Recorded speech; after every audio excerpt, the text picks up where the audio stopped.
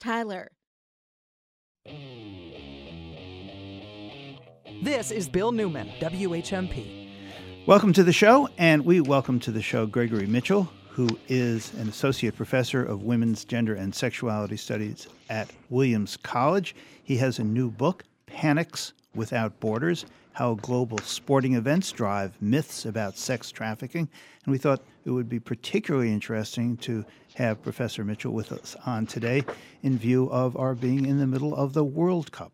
So, Gregory Mitchell, thank you so much for being with us today. I really appreciate your time, and I appreciate your book. And let me bring our listeners into the conversation we were having just before we went on the air. And I did ask you, I said, you are a professor of women's gender and sexuality studies, Gregory Mitchell. And how do students, when they walk into your class for the first day and see Gregory Mitchell as the professor of women's gender and sexuality studies, what's the reaction to you? Well, it depends on the class, I think. If it's the Intro to Women's Studies, or if it's this course that I teach on sexual economies and sex worker rights, they're a little surprised to see a man up at the podium. But of course, gender and sexuality includes all sorts of other things. So it's a little bit different than when they walk into my masculinity and pop culture class, or I taught a new course on gay male subcultures, and so it's a little less surprising to them there, but they definitely can take a second glance sometimes. I thought it might be interesting for our listeners to hear a bit about who you are, and it was one of the questions I wanted to ask you, how you became involved in these studies and writing these books about sexuality and sex work. And you do answer that in part, and I'm looking at page 18 of your book. Again, the title is Panics Without Borders, and I'm wondering if you'd be kind enough to read that to us. I think it will answer some questions, and I think it will give our listeners a sense of what the book sounds like, which I always like to do.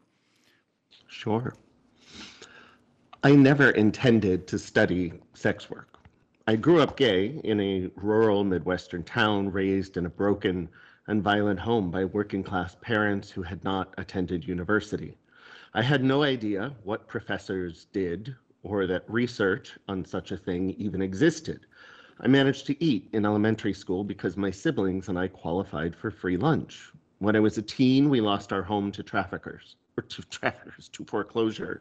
I joined so many extracurricular activities and worked so many hours at the local library that I would leave school at 6 o'clock in the morning and often not get home until 10 o'clock at night, thus staying out of the house. I realized that there was a thing known as white trash, and that my grandmother was a little too quick in assuring me that no matter what other kids said, we were not that.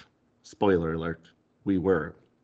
I desperately wanted to escape the cornfields and trailer parks that surrounded me, and that meant college. I applied to one school, Illinois State University, and was able to attend using Pell Grants, back when Pell Grants were meaningful enough to make that possible. I also worked part-time at the Career Center and at the cafe inside the Barnes & Noble. I lied about my sexual history with men so that I could sell my plasma twice a week at a for-profit clinic. I took as many as 7 classes a semester because anything over 5 classes was gratis. I studied theater, and my friends and I sometimes fantasized about starting a theater company one day. If someone had told me then that I would one day move to Brazil, learn Portuguese, befriend and live among prostitutes there, and then travel the world writing about sex worker rights, I would surely have thought them mad. You did move to Brazil. You spent about half your year in Brazil. Is that right? Yeah, well, I've been going to Brazil since 2006. So cumulatively, if I'm there 3 months a year, I figure at some point I've spent several years down there. Well, let me ask you this, because there is something in the beginning of your book that I said, yes, exactly right. That's exactly what I was thinking. And when I first saw the title of the book, Panics Without Borders: How Global Sporting Events Drive Myths About Sex Trafficking, I said, well, it's the World Cup. I wonder how all what must be a huge market in sex trafficking for these world sporting events or worldwide sporting events, how that's going to work out in Qatar or Qatar.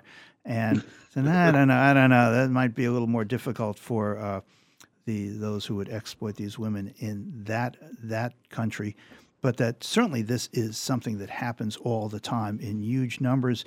And yet you make the argument in your book, Panics Without Borders, that there is an enormous mythology around sex workers and these enormous sporting events with worldwide attention.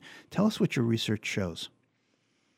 So beginning with research in the World Cup in Brazil and then the Summer Olympic Games in Brazil just 2 years after that, gave me a real opportunity to do a long-term study and to get real data, gathering numbers of clients, of prices, of nationalities, of whether the women were experienced sex workers, if they were working with pimps or third parties, et cetera. And so I began a collaboration with a number of other colleagues from various countries. And we got a 5-year charter at the Federal University of Rio de Janeiro to study exactly that. Mapping out roughly 270 commercial sex venues in the city of Rio de Janeiro, and having, visiting all of those, and then focusing in on about 70 of them that were a little more prominent, and then examining what happened in terms of business levels. And what we found was actually that not only did prostitution not increase, but we found that it went down in most of those venues, and it went down. Whoa! Wait a second. You have a lot of people showing up, and probably I've just this is a guess. I don't know why I think this. A lot of single men showing up, and a lot of straight men looking for. I don't know. They're out of homes or out of their safe zones, and they can do things that they might not otherwise do. And you would think that those would be hotbeds, bad word, of sexual exploitation and prostitution and the like. And the number, this 40,000 girls and women being commandeered into sex work for these events, that's something, a number I've heard before. And you say, again, not true. So.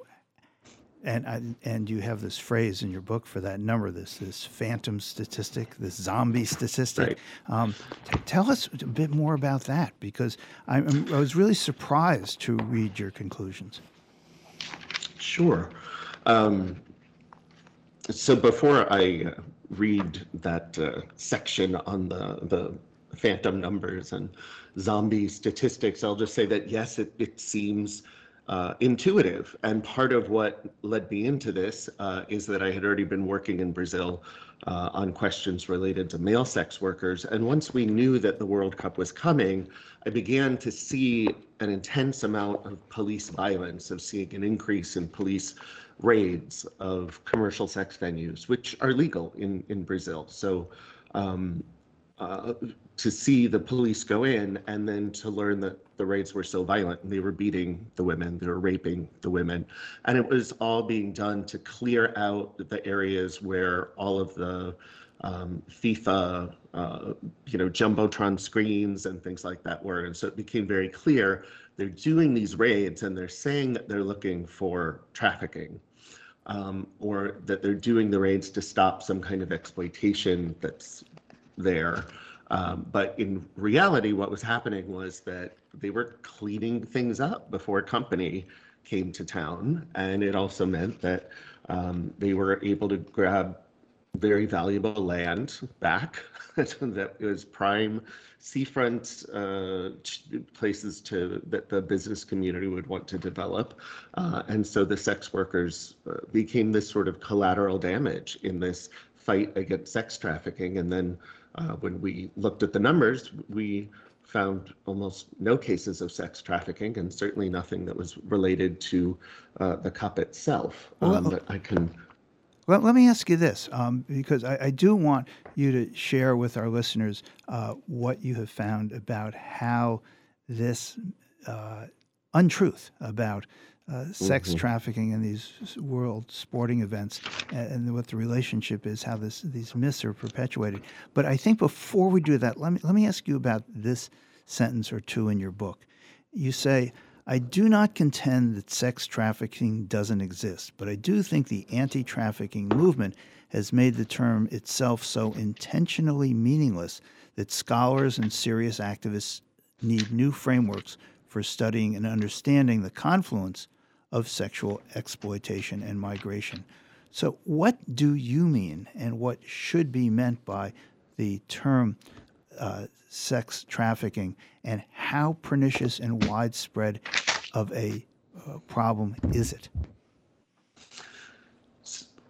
I think it's important to understand when we talk about the term sex trafficking that what we're really working on the anti-sex trafficking movement begins as a panic known as the white slave trade panic in the late 1800s, early 1900s.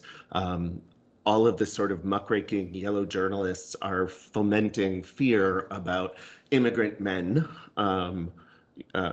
mostly Asians or Catholics. And there's this idea that all of these good white women are being seduced and abducted out of ice cream parlors and candy stores and so forth, and being sold into sexual slavery. And this results in the passage of the Mann Act or the White Slave Trade Act. So this is a long-running idea and panic. And when we're dealing with something that's 130 years old, you're going to have different people doing different things with that term, with that discourse. And so we get what's sometimes called a definitional creep or exploitation creep.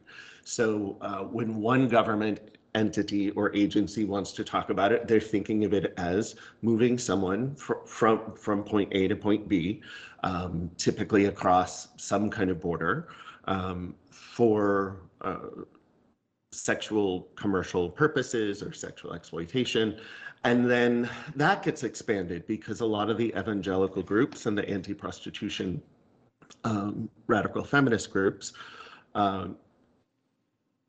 will say that one cannot consent to sex meaningfully, and therefore all sex happening within the context of prostitution is rape, and therefore is sex trafficking. And so we get these really different numbers because if you believe that sex work is different than sex trafficking, you're going to have a very, very different number than if you believe that it's one and the same. What about young women, girls, teenage being essentially kidnapped and brought to different countries, including the United States? We certainly read these stories. Isn't that real? Doesn't that happen? Isn't there a international sex trafficking cabal or cabals that in fact do this and exploit these young women and girls in this way? I think what we see on the part of the anti-trafficking organizations are cases like what you're describing, because those are the quote unquote perfect victim cases. That is a lot more clean cut and easily recognizable than what happens more commonly, which is that there are known networks, oftentimes family members, bringing another family member, bringing a younger sister, for example, or a child across the border, and either luring them in, or many times they know that they're going to be selling sex. They don't necessarily know how bad the conditions will be or that they won't be able to get out. But it's not as if there's a secret organization running around kidnapping children out of, Walmart parking lots and chaining them to radiators. It's a lot more complicated patterns of migration and coercion and people who are using sex as just one thing as part of making do to get by, right? They're not professionalized as full-time sex workers. They probably wouldn't even use that word. But if you're struggling to come into another country, a lot of people will do what they need to do. But very often, what happens is that when we see cases presented in the media, it's really difficult to start talking about, well, these women were selling sex and they knew they were going to sell sex, but they didn't know that it was going to have debt bondage and exploitation. And so it's just a lot easier to, say, here is Maria, and Maria was a good girl, and one day a bad man came to the village and offered her a job. Sure, that is possible, but that is a very neat narrative that's better for fundraising and so forth.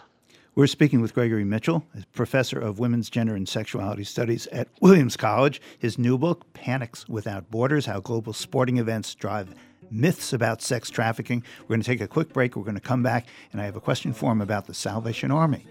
We're going to be right back. This is Bill Newman, WHMP. When it's happening here in the Valley, we're talking about it. So this is Massachusetts' way of saying we think it's an important program. We think it's important enough to continue for students and their families, and we're going to put the money up front to make sure it continues so that if the federal government does not renew it, Massachusetts will still have universal school meals. 1015, 1400, and 1240. We are the Valley. We are WHMP.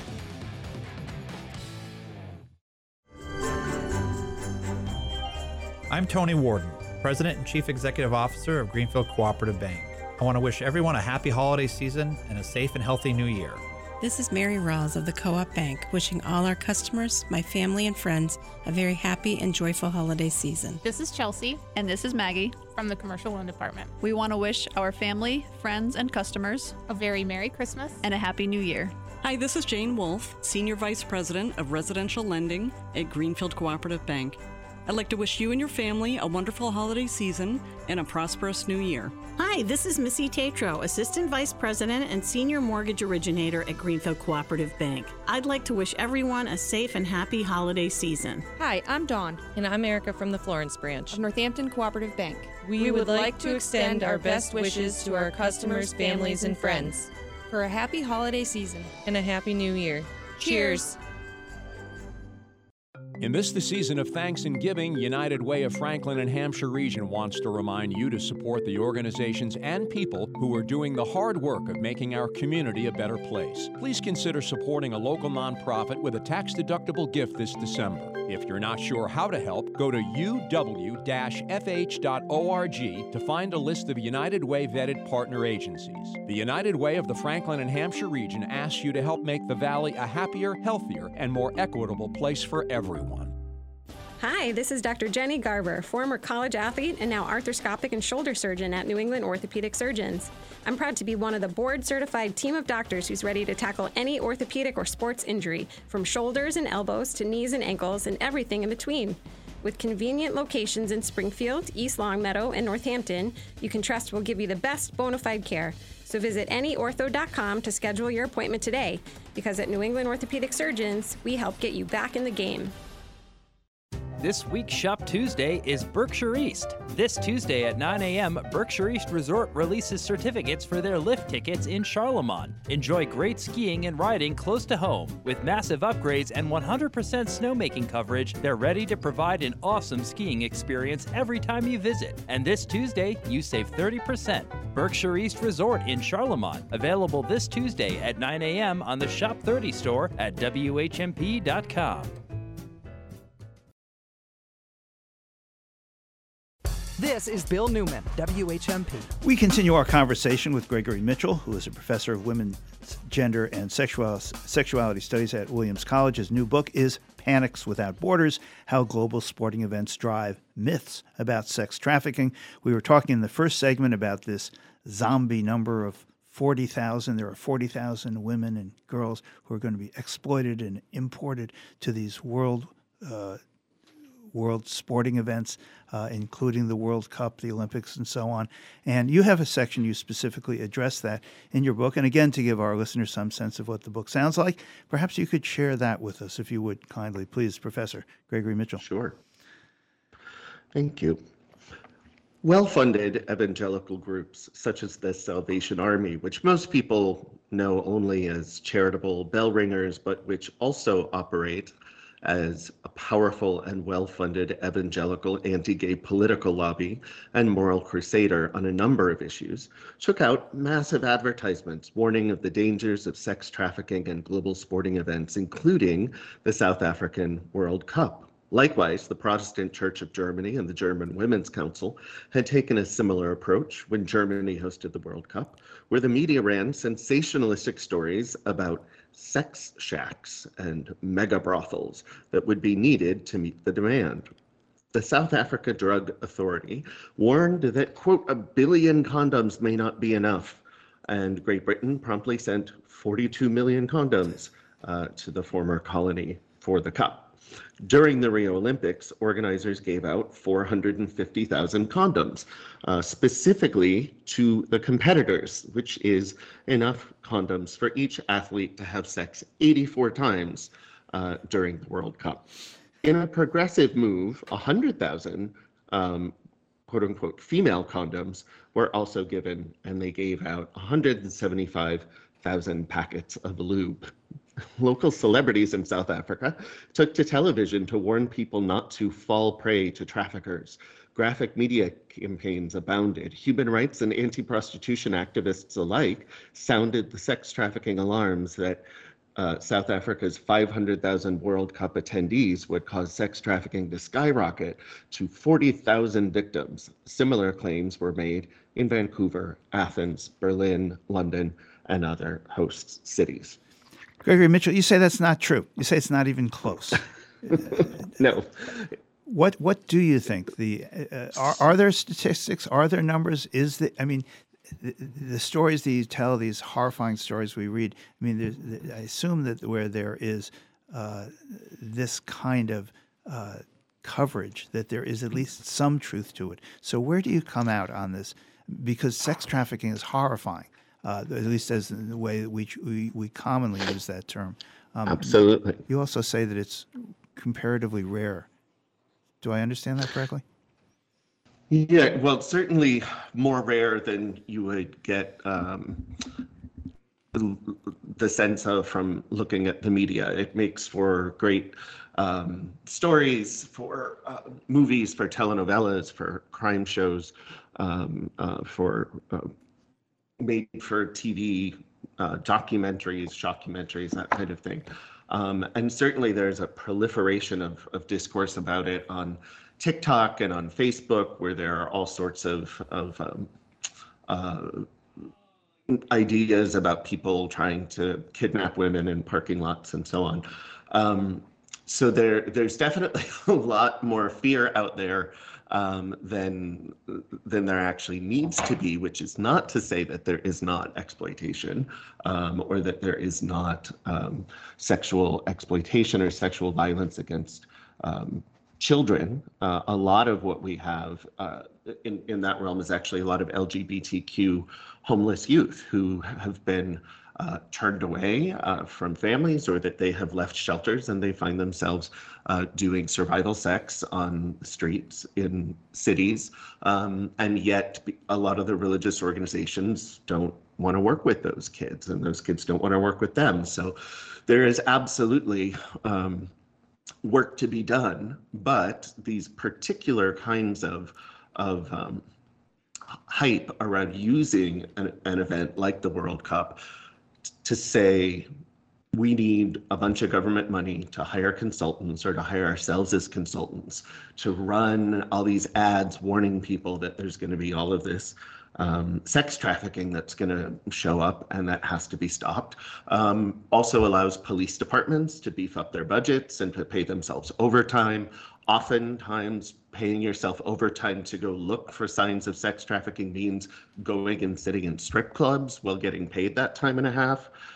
So the anti-trafficking industry really has its own set of agendas around, specifically around the major sporting events myth. But the sporting events myth has actually been debunked so many times before I came along that there's already an entry on Snopes.com, tracking all of this. Sex workers and anti-trafficking groups have done some really good work looking at what the arrests and so forth are actually. So in Germany, there were a couple of dozen of women arrested in sex trafficking rings, and then it turned out that they weren't actually trafficking victims, but because they were undocumented, they were deported. The Global Alliance Against Trafficking Women pointed out that there were claims made in Texas at their Super Bowl that there would be 50 to 100,000 Mexican women and girls sex trafficked over the border for their Super Bowl. The FBI then had to admit that they actually had found no cases. However, the groups had pointed out 50 to 100,000, that would be enough for every man, woman, and child in the Super Bowl stadium to have their own sex trafficked woman or girl. So the numbers don't even come close to adding up. And then it also attaches increasingly to all sorts of events. So a political convention is coming to town, or a car show, or in what I think was probably the silliest example of a moral panic attaching itself to these events. There was that eclipse in 2017 that sliced across a thin line, and then the attorneys general in Kentucky, Nebraska, and must have been Wyoming, got together and asked for additional funding and started doing anti-sex trafficking trainings to stop the sex traffickers, because they alleged that they were going to come and abduct the children in the darkness of the eclipse. And so you can see where this can just really kind of get out of control, and how a group like QAnon can come in and take something and just stretch it into, total fabrication.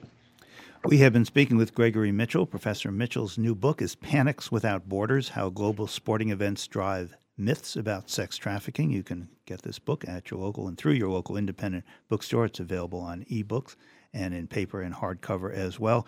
Professor Mitchell, thank you for a fascinating book, and thank you for your time this morning. We really appreciate it. Thank you. It's my pleasure. This is Bill Newman, WHMP.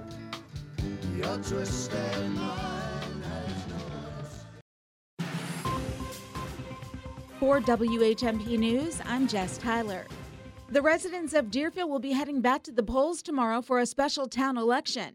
They will be voting on one question: a debt exclusion to fund the Tilton Library renovations. Tuesday's vote will be the final step in approving funding for the project after the special town meeting in October, where residents approved the appropriation of $12.3 million for the project. This amount includes a $4 million state grant from the Massachusetts Board of Library Commissioners that must be matched by the town by January unless an extension is granted. Residents can vote in person at the town hall at 8 Conway Street in Deerfield, or by mail. Vote-by-mail ballots must be postmarked by December 6th or returned to the town clerk's office by 8 p.m. on Tuesday. The city of Northampton is executing an option to purchase the former First Baptist Church building as the home for the Community Resilience Hub. The building is located on the corner of Main and West Streets at 289 Main Street. Mayor Gina Louise Shera made the announcement Friday, saying the search has been exhaustive, but this building is worth the wait. The hub will support residents who face chronic and acute stress, such as those who are homeless, and act as an emergency center if there is a disaster. Wildwood Elementary School in Amherst will be looking for a new principal following an announcement from Nick Yaffe that he's retiring. Yaffe made the announcement to staff in a video where he interacts with Kermit the Frog, saying it was a hard decision, but he'll be stepping down at the end of the school year. Yaffe said he made the decision now after a 30-year career, so the district will have plenty of time to find his replacement. For today, sunshine this morning, then increasing clouds this afternoon, highs 44 to 48. Tonight it'll be cloudy, overnight lows around 30. And the outlook for Tuesday, cloudy and mild, chance for rain in the afternoon, highs in the lower 50s. I'm 22 News Storm Team Meteorologist Adam Stremko on 101.5 WHMP. For WHMP News, I'm Jess Tyler. This News Minute is brought to you by our partners at Holyoke Media. Yo soy Johan Rashi Vega con la síntesis informativa de Holyoke Media.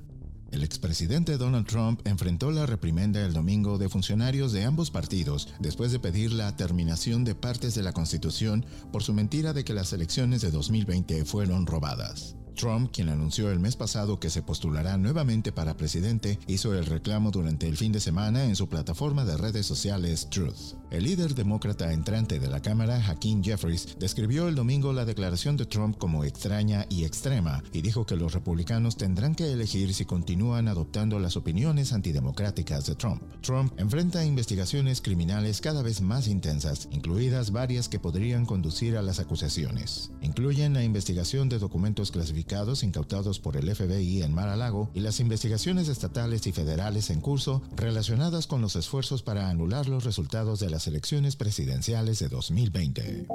En otras informaciones, el Comité Selecto de la Cámara que investiga el ataque del 6 de enero en el Capitolio de los Estados Unidos se reunirá el viernes por la mañana a puerta cerrada para tomar una lista crítica de tareas pendientes, incluida la emisión de posibles referencias criminales para el expresidente Trump y otros. Se espera que un subcomité presente sus recomendaciones al panel completo sobre los próximos pasos a considerar para Trump y otros objetivos de la investigación de más de un año. Trump fue citado por el panel en octubre, pero presentó una demanda contra el panel para bloquear la medida y no cooperó. El representante demócrata de Mississippi, Benny Thompson, quien preside el panel del Comité Selecto de la Cámara, no ha descartado una referencia criminal para Trump u otros. La reunión del viernes se produce cuando el panel está trabajando frenéticamente para cumplir con la fecha límite de este mes de emitir un informe completo de sus hallazgos.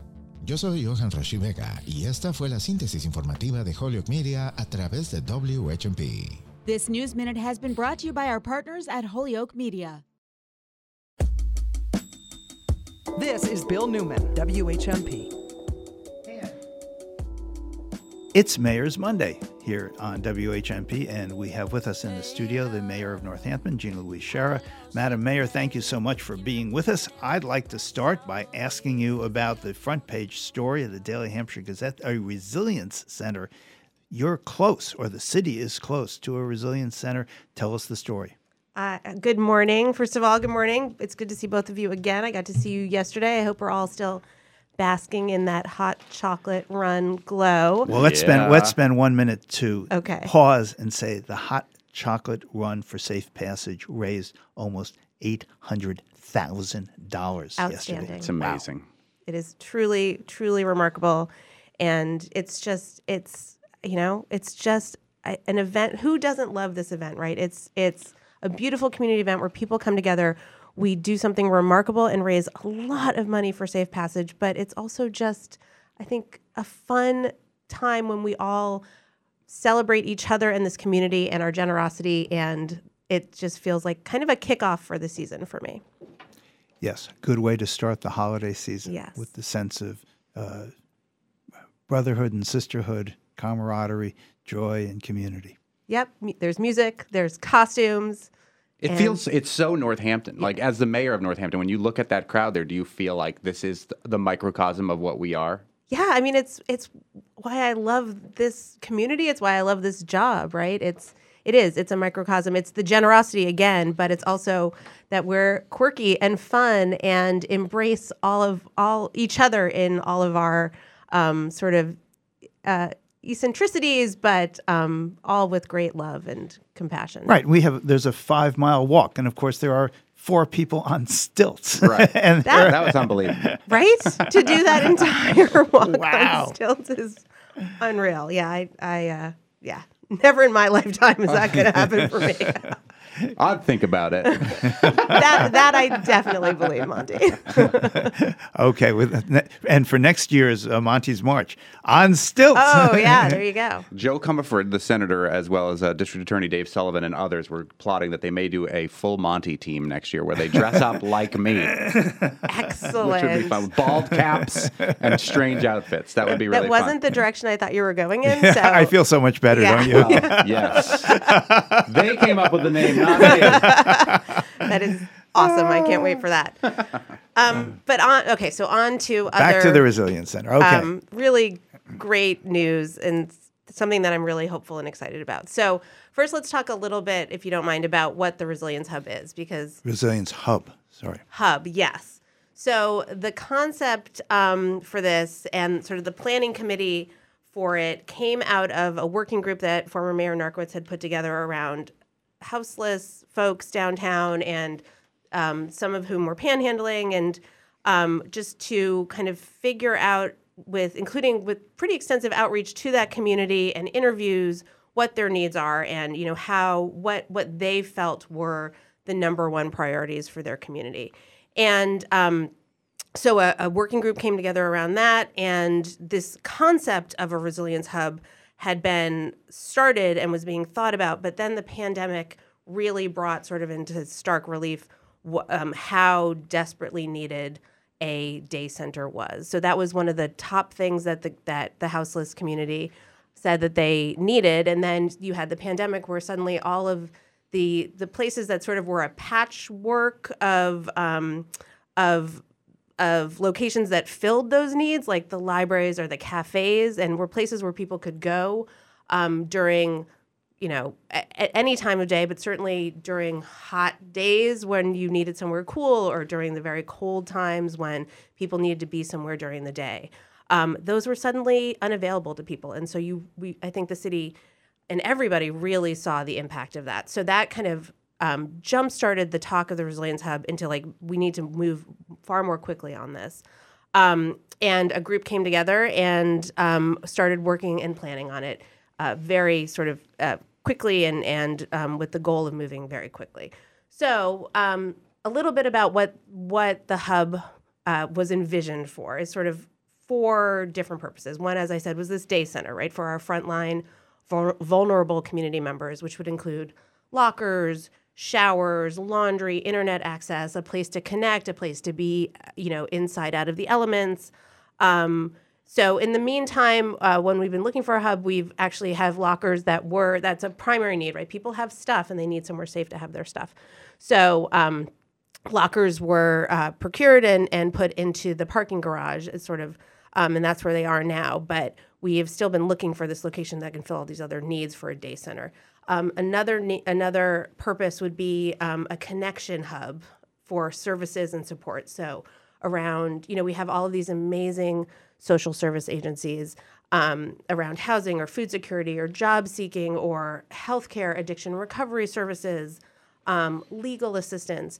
It would be a place to kind of aggregate everyone together. So one of the things that we heard is that, yes, there are a lot of services, but getting to all of them and having someone sort of know how to access them was hard. So if we could create a space where where these agencies would come to the people as opposed to the people trying to find those agencies wherever they were in the community, that would be something that we thought would really help people connect with services that they needed. And then the third thing, or the third hope, was as a community space that everyone can access. So it was really important that this feel not just like a space that is only meant for our sort of frontline vulnerable folks, but that this be a space for everybody, and that everyone's comfortable there, and then that we sort of remove kind of that stigma attached to what this space would be used for. And so and there's always a need for more community space and community meeting space. So the hope was that this could be a place that everyone would use and would feel open to the entire community and would just feel welcoming to everybody. And then the fourth, one of the reasons why it has resilience in the name, is that it would be a crisis response space. So a flexible space that could be used in case of environmental crisis or other emergency situations. We saw with the pandemic that suddenly we needed to create more shelter space because we needed to be able to spread people out and have some distance between people. So it would be another emergency shelter space, cooling or warming space, but a place that we could have some of our crisis emergency services if needed. So that was the hope for this. It's a lot to jam into a building. But that's what we had been looking for and had looked at many different buildings. This space that I've signed an option on, I think can do all of that, and I'm extremely excited and hopeful about it. I think it can serve all of those purposes and do so in a really beautiful, inviting place that people want to use and that affirms a feeling of belonging and dignity and community for our entire community. So I'm very excited about it. Okay. For our listeners who missed the story, where is it? Or where will it be? So the option that the city has signed is for the First Baptist Church, which is up on sort of Weston, Maine. So it's a couple doors down from Forbes Library heading into downtown. So this is a space that has been empty for quite a long time. So it's the event space that, yes, as Eric Schur told us, was going to be a club or a yes, night, a venue for acts. Never happened. Right. It's been empty. So it was First Baptist Church joined with First Churches in 1988. This building was then sold to Mr. Sewer in 1993. So I'm sure we all have like our own context of how long ago 1993 was. It was 5 years ago, right? Yes. It was just, yesterday. For me, I was in my first year at Smith College in 92, 93. So it feels like a really long time for me. I just had to go back and say 93, 2003 to 13. Okay, it's a long time ago. It's a long time ago. That building has been empty since then? It has been empty Wow. since then, but work has gone on there for years on and off, and different things have been done. And What kind of shape is the building in? it's actually, so we're in our due diligence phase where we're going to kind of go in and really assess it. But from what we can tell in sort of preliminary looks by an architect, it's in really good condition. And the other thing that's really great is that a lot of the work that will further our needs has been done. So it is set to have a commercial kitchen put in. It's accessible. It has an elevator shaft, which is really important. Of course, this has to be an accessible space. So almost the entire building is accessible by elevator. It is plumbed for laundry and showers and bathrooms and all the things that we need for the hub, and also was envisioned as a place for where you could have performances. So it would be a really good community space as well. Oh, Mayor, I'd like to know this. You've talked about the Resilience Hub as being a day center and a connection hub. Who is going to staff this? How will it work? Well, so it was really exciting last week to get to meet with our lead partner in this and sort of share our hopeful good news with them. And that lead partner is Community Action Pioneer Valley. They're going to be the lead coordinating agency. So we got to meet with Claire Higgins, former Mayor Claire Higgins, Executive Director of Community Action Pioneer Valley, Gilad Maron, who's the Community Resilience Hub Coordinator for Community Action, and sort of share this news with them. They've been eagerly awaiting a location and have been working with MANA to try and cobble together services in the meantime. But so they will be the lead agency. And now we're in this sort of time where now that we have hopefully a space, we'll be working on conceptualizing the next steps with Community Action Pioneer Valley and engaging our community of agency partners to develop a structure for the space and for how the hub is going to be run. Let's talk about timing for a moment. The Resilience Hub will take, let me just ask, how long will it take to go through this process of due diligence for the city to evaluate the building and decide what a fair price for it would be and to get it up and running? I'm hoping that this sort of next phase we're assessing and then hopefully moving forward to closing on it will not take more than a few months. And then there is work that will need to be done to construction. Yes, right. So to finish the space and have it, fit all the different purposes. One thing we haven't talked about yet is another thing that we think that this building can do is also house some of Health and Human Services or all of the Department of Health and Human Services. So the hope was to bring the city's department. The city's department. The hope was to bring the Department of Community Care into the Resilience Hub. But we actually think that we could bring maybe all of the department into this space. And so we need to make sure that it's going to fit for our department. But there's so much overlap there. And as we've moved from a health department to Health and Human Services, we think it would be a great thing to have that department in this building as well. And the alternative to policing, that would be part of what is in the Resilience Yes. Hub. Yes, that is the vision, is that the Department of Community Care, which is an alternative crisis response, would be in that building as well. Okay, take a quick break. We'll be back with the mayor of Northampton in just a minute. This is Bill Newman, WHMP. At PV Squared Solar, we live by our mission, energizing a brighter future for people and planet. This year, we are celebrating our 20th anniversary. 20 years of designing, building, and maintaining quality solar. 20 years of relationships founded on trust and clean energy. 20 years of powerful cooperation. Thank you for the partnerships along the way, and we look forward to serving this community for 20 years more. Happy birthday, PV Squared! Learn more at pvsquared.coop. Some people know how to prepare seafood. Seafood's delicate. You don't want a heavy hand. Some people have the touch. Some of those people are in the kitchen at Paul and Elizabeth's restaurant, where there's a 40-year tradition of preparing seafood, wisdom passed along through the years. That's why when you have fish and chips at Paul and Elizabeth's, or Faroe Island salmon, or tempura shrimp with that light and lively orange ginger sauce, it's perfect every time. Fresh seafood, Paul and Elizabeth's, inside Thorns in downtown Northampton. Champagne, sparkling wine, cava, Prosecco. If it's bubbly, it's really good. Every Friday morning, Monty visits the Wine Snobs to talk about wine at State Street. The three main grapes of Champagne, correct me if I'm wrong, Chardonnay, Pinot Noir, and Pinot Meunier, although there are a bunch of other ones that nobody really ever uses hardly at all. That is 100% correct. A lot of the time they're made with Pinot Noir, which is a red grape, even though it doesn't look very red. Right. Juice is basically the same color, just like we are on the inside. Oh, I like that. No. Hold the cork, turn the bottle. Don't hold the bottle, try to wiggle that cork out. Cava is a great value because they make it just the same way that they make champagne. The value's there. And it's from Spain. This is also a way to make something a special occasion, not just for a special occasion. There's something about champagne and sparkling wine in general that gives you that lift. It's like a fizzy lifting drink. Find your favorite wine and your next favorite wine at State Street, Fruit Store Deli Wines and Spirits, State Street, Northampton.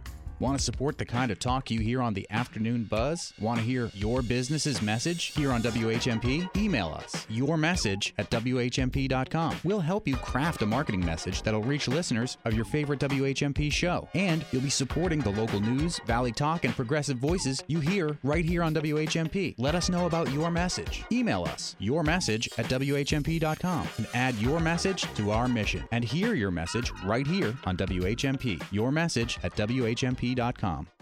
Does your partner threaten or isolate you? Do they control where you go, who you talk to, or what choices you make? Are you afraid of what they might do? You have the right to a healthy and safe relationship. If you're experiencing abuse, emotional, verbal, physical, Safe Passage is here for you. It's all free and completely confidential. Call our helpline to explore your options and plan for safety. That's 413-586-5066, Monday through Friday, 9 a.m. to 5 p.m., or visit safepass.org today.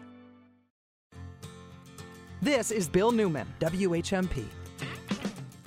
We continue our conversation with the mayor of Northampton, Gina Louise Scherer. This is Mayor's Monday on WHMP. We have been talking about the Resilience Hub, which is now, well, pretty close to becoming a reality here in the city. It sounds really exciting in terms of putting together all of these services and having a central location. Has there been any pushback that you've received? I know the announcements maybe is relatively recent. I think Friday was made, so maybe not much over the weekend. But do you expect this idea to be embraced community-wide, or have you heard pushback already? I think I've been met with a lot of excitement, and obviously I got to see a lot of people yesterday at the Hot Chocolate Run, and people were generally really, really thrilled, not only about hopefully having found a location, but about this reuse of this building, right, that's been empty for so long. We've had a lot of community discussions lately about reusing these sort of large historic buildings, particularly churches. It's something that's sort of near and dear to my heart because I had worked at First Churches and worked on their capital campaign to be able to keep their building going. And, these are not always easy buildings to repurpose. So I think people are really excited that this building could be used again after having been empty for so long. There's always certain grumbling. I've seen some on Facebook about, funding for things, using public money for things. And so there, I've heard a little bit, but where's the money come from? Where's the funding, and how's the final price determined? So the money is coming from a few different places. One, Mayor Narkowitz had designated that our cannabis mitigation funds would go to the Resilience Hub. So there's $1,600,000 of that's been set aside for the Resilience Hub. Already, yes. There's also federal funds, so federal community development block grant funds. So that's a federal annual grants that the city gets based on a federal formula. So there's about $500,000 of CDBG funds that will go to this. Smith College gave community block grant. Community Not development. CBD funds. That's from the other fund. Yeah. Community Development Block Grant Funds, CDBG. Okay. Got it. Smith College gave a very generous $200,000 gift for the Resilience Hub a couple years ago. So that will be going to this. We've also received other donations, and I will do a pitch that if people want to give to this amazing project, they absolutely can go to the city's website and make a donation to the Resilience Hub. So funds are coming from different places. I'll also be going to the council. I think it will be not this week, next Thursday, to talk about the balance of some funds to be able to that are actually going to come from the ARPA, American Rescue Plan Act funds. We were able to take lost revenue funds out of ARPA, and so some of these funds are going to come from there as well. Okay, and the final price for this, how's that determined? So that will be determined once we've gone through this due diligence phase and we figure it out. We will be able to come to a final price and hopefully sign that contract and close on it. And then there'll be a price determined for what the improvements need to be as well. And then we'll need to move into that phase. Yes, absolutely. And you do those are city funds, or those are also specially marked contributions? This is part of our conversation we're having with our partners on how we're going to build this out and how we're going to fund that. Okay, we're going to leave it there. We have been speaking with the Mayor of Northampton, Gina Louise Scherer, about the Resilience Hub. Congratulations on getting this project so close to the finish line. Thank you. Fingers crossed, everybody.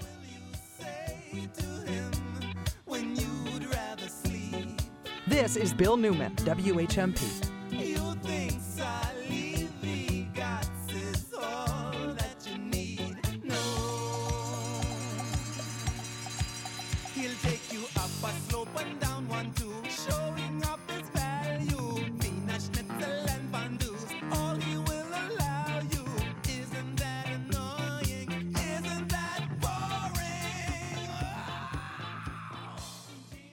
Everybody needs help sometimes. 7 out of 10 Americans are one paycheck away from being homeless. In Massachusetts alone, there are 10 new homeless families a day. 1 in 4 people will have a mental illness at some point in their life. A brain injury can change a person's life in an instant. ServiceNet helps more than 10,000 people each year. Every day, we help children with behavioral issues. We work with babies suffering from developmental delays. We shelter the homeless. We offer residential programs for people with severe mental illness, developmental disabilities, traumatic brain injuries, and substance addictions. And that's just the beginning of what we do. We are here when you need us. We have 5 outpatient counseling centers with convenient locations in Hampshire, Franklin, Hampden, and Berkshire counties. At ServiceNet, we believe that everybody has the ability to live a meaningful life, and we're here to help make that happen. For more information, please check our website at ServiceNet. Live and local news and talk for Northampton and the Valley since 1950. WHMP Northampton, WHMQ Greenfield, a Northampton Radio Group station.